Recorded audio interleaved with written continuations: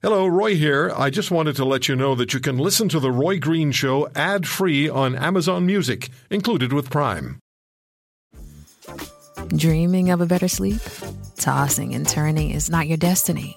And Ollie is here to help. Ollie invites you to sink into sweet, sweet slumber to improve your mental and physical health and overall wellness. More than just melatonin, Ollie's ingredients help you unwind your mind for a delightfully dreamy drift off. Sleep is on the way at Ollie.com. That's OLLY.com.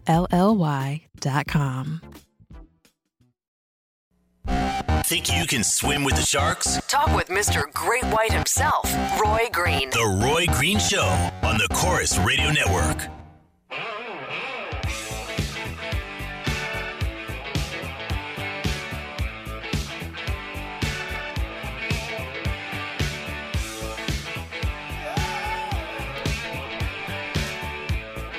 Pain, and chronic pain, and severe chronic pain.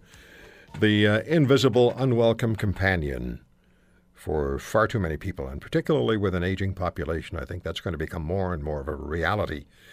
And for decades now, doctors have prescribed opioid pain meds, and they have kept and helped some people, as I've read an article just the other day. They've maintained sanity, was the position taken by one patient.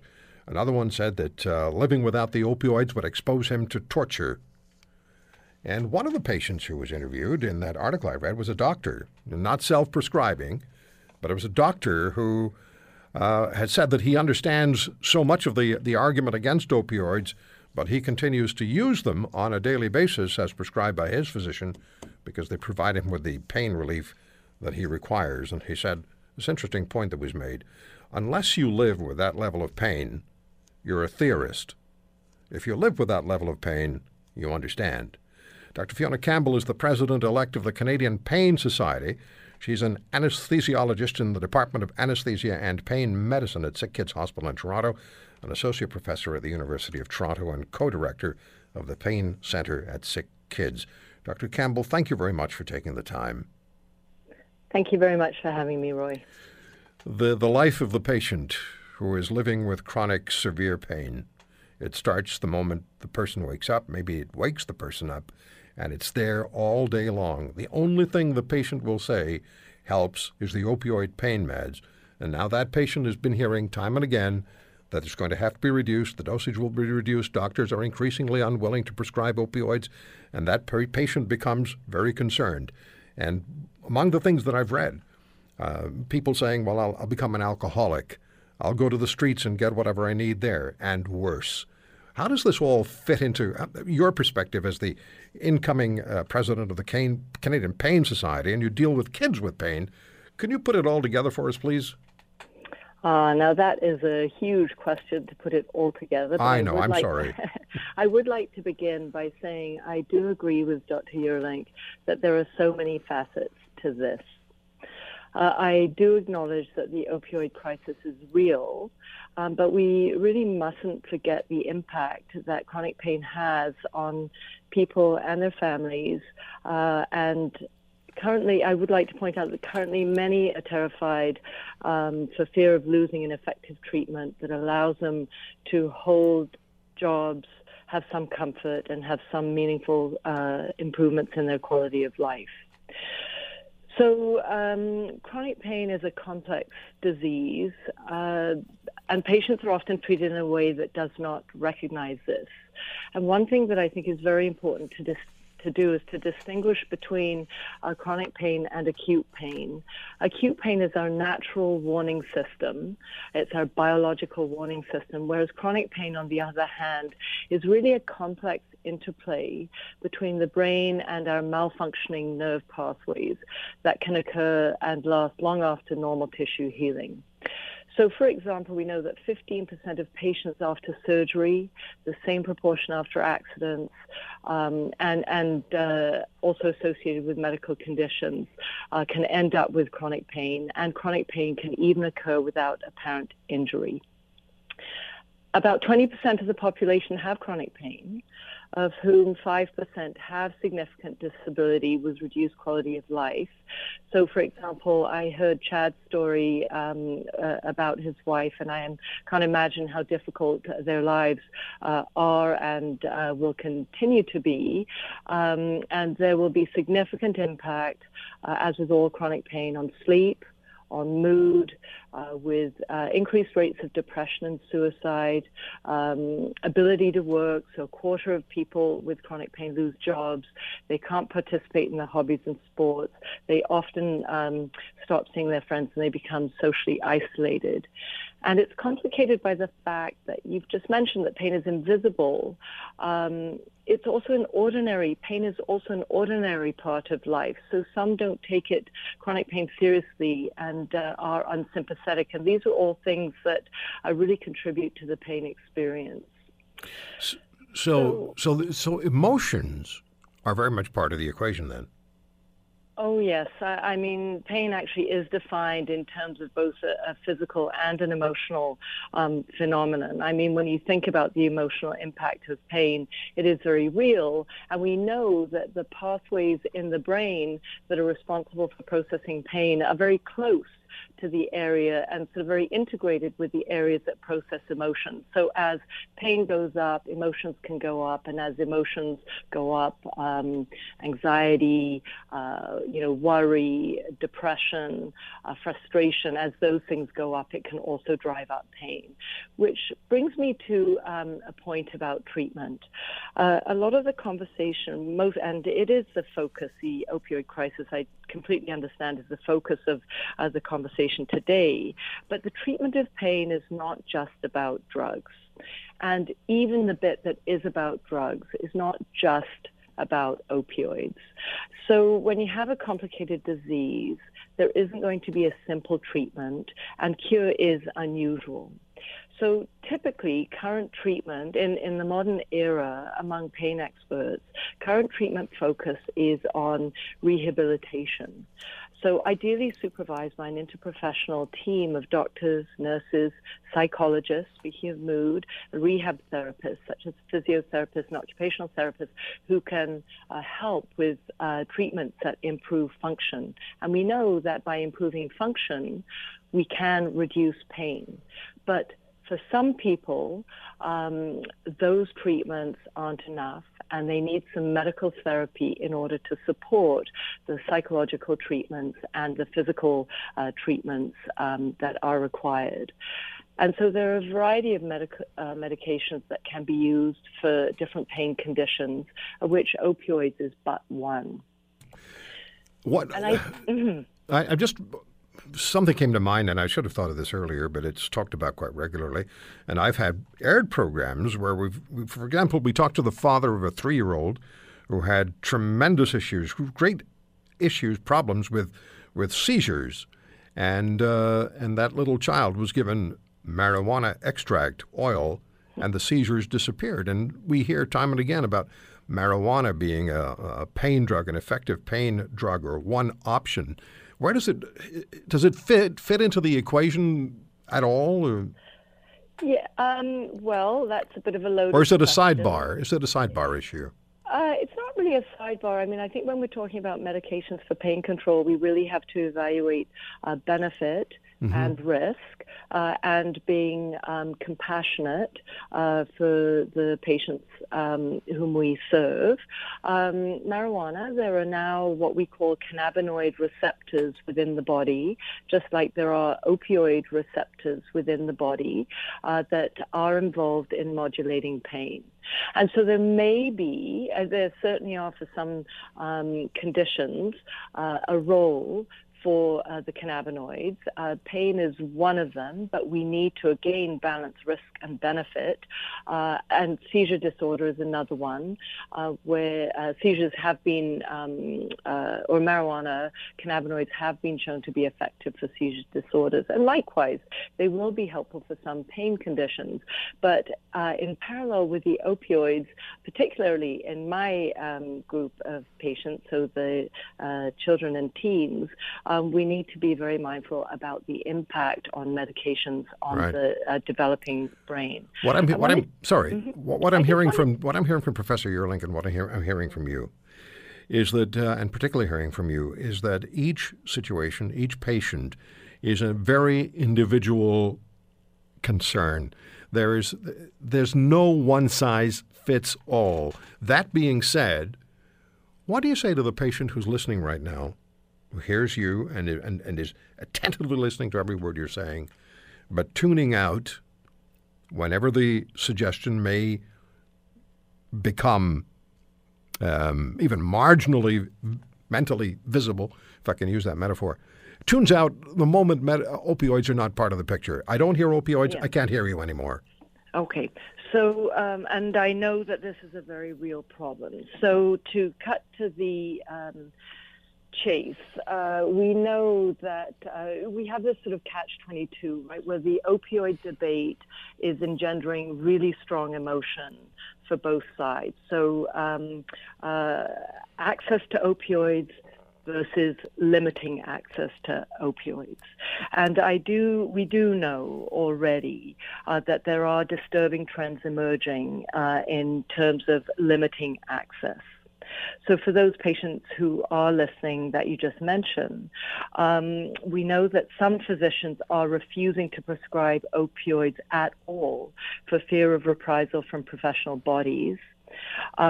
So we also are hearing of suicides by pain patients for whom opioids have been cut off. And we know that patients are suffering from acute opioid withdrawal presenting to emergency departments. And we know that some patients who require opioids for pain or for whom they have been perceived to be helpful for their pain are seeking illicit opioids to treat their pain. So we know that there are vulnerable people living with chronic pain for whom opioids do reduce their pain and, importantly, improve function and quality of life. And I feel most passionately that they must not be marginalized. What I do know is that there are efforts underway to improve treatments for chronic pain and develop some strategies to reduce the likelihood of people getting chronic pain and then strategies to address chronic pain. There are new opioid guidelines coming, and I know that Professor Yearlink spoke a lot about the doses and the dose limits and so on. There are many people working to advocate that patients who need them, who are functioning despite their pain on doses of opioids, that there's going to be a compassionate approach. And we know that Minister Philpott has spoken to the fact that we need a compassionate approach to treating pain. So the the Ontario Ministry of Health, for example, is developing a standard for how to prescribe opioids for pain that we hope to certainly have in some compassionate recommendations for patients for whom that they are enabling them to have significant improvements in their quality of life. All right. So there are a couple of other things that are needed. I think opioids certainly are required. Do you mind if I take a quick break and then we'll come back and talk some more? Okay. Yeah. All right. I need to do that. I need to take a quick break and we'll come back and we'll talk some more with Dr. Fiona Campbell. But this is the first time I've heard pain described as a disease, and I find that probably that should have been done a long time ago. But when Dr. Campbell says pain leads to social isolation, which leads to depression, which can lead to suicide, somewhere along that path, someone who's responsible for determining the levels of opioid medicines that are made available to pain patients, someone has to say, hold on a second, pain, social isolation, depression, suicide. We can't allow a human being to go down that trail. We'll come back. Direct, hard-hitting, no holds barred. The Roy Green Show on the Chorus Radio Network.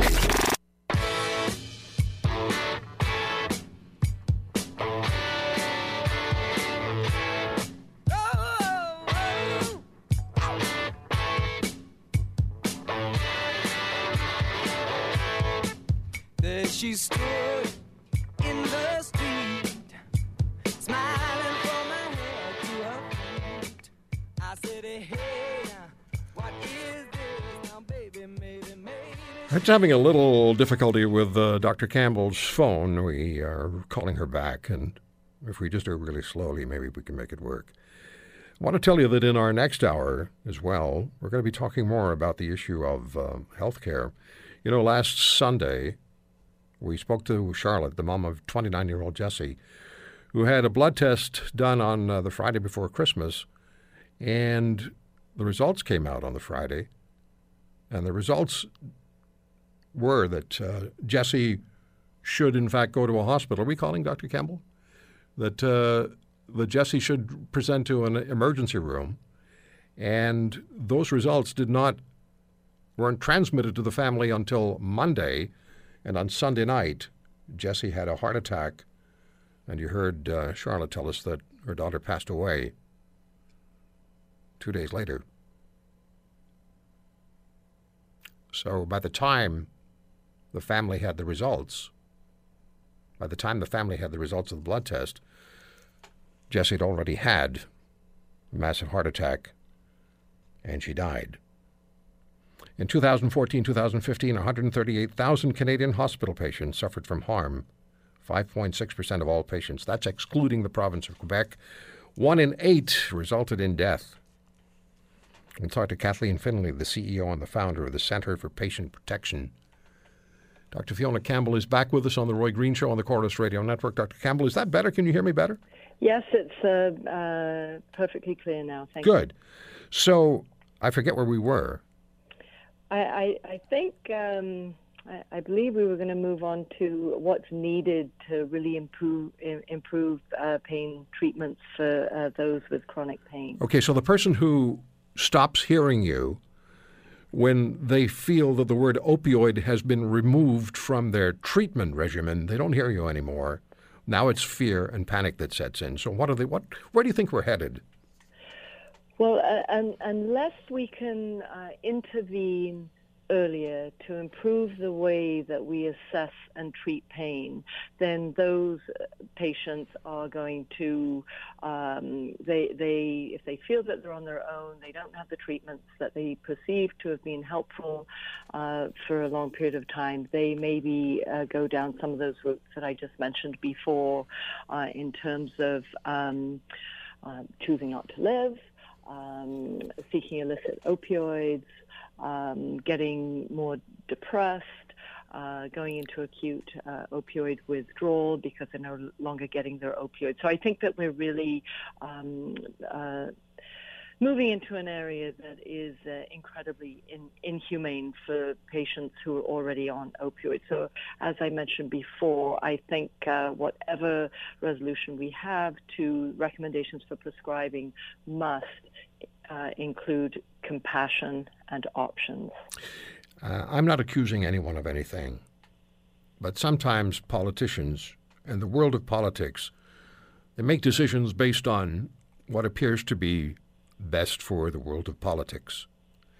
And I just hope that when the decision is made, after appropriate research and speaking to you, Dr. Campbell, also speaking to patients, I understand that patients were originally excluded from a conference on pain, which to me sounds ridiculous and dangerous. But I hope the decision is made based on appropriate information and on that terrifying pathway that you describe: pain, social isolation, depression, suicide. Yes, I hope, I'm cautiously optimistic that all the important players, including, most importantly, patients, healthcare providers, law makers, policy makers, are all going to work together to come to a solution that improves the lives of patients with pain, but also leads to reductions in harm. And we don't know exactly what that is going to look like, but I do believe we need improved pain care that is not just about the drugs, but that drugs is an integral part of that. Right. We need better pain education. Vets get 5 times more pain training than medical students do. And at this point, I'm sorry, I have to jump in, and it's not my fault. It's the clock's fault. We've come to the end of the hour. But I hope you'll come back on the program. I'd like to talk about this again. Okay, thank you so much for having me. And really, my heart goes out to patients who live with chronic pain. You sound like a great doc. Thank you. Thanks so Dr. much. Campbell. Bye-bye. Dr. Fiona Campbell.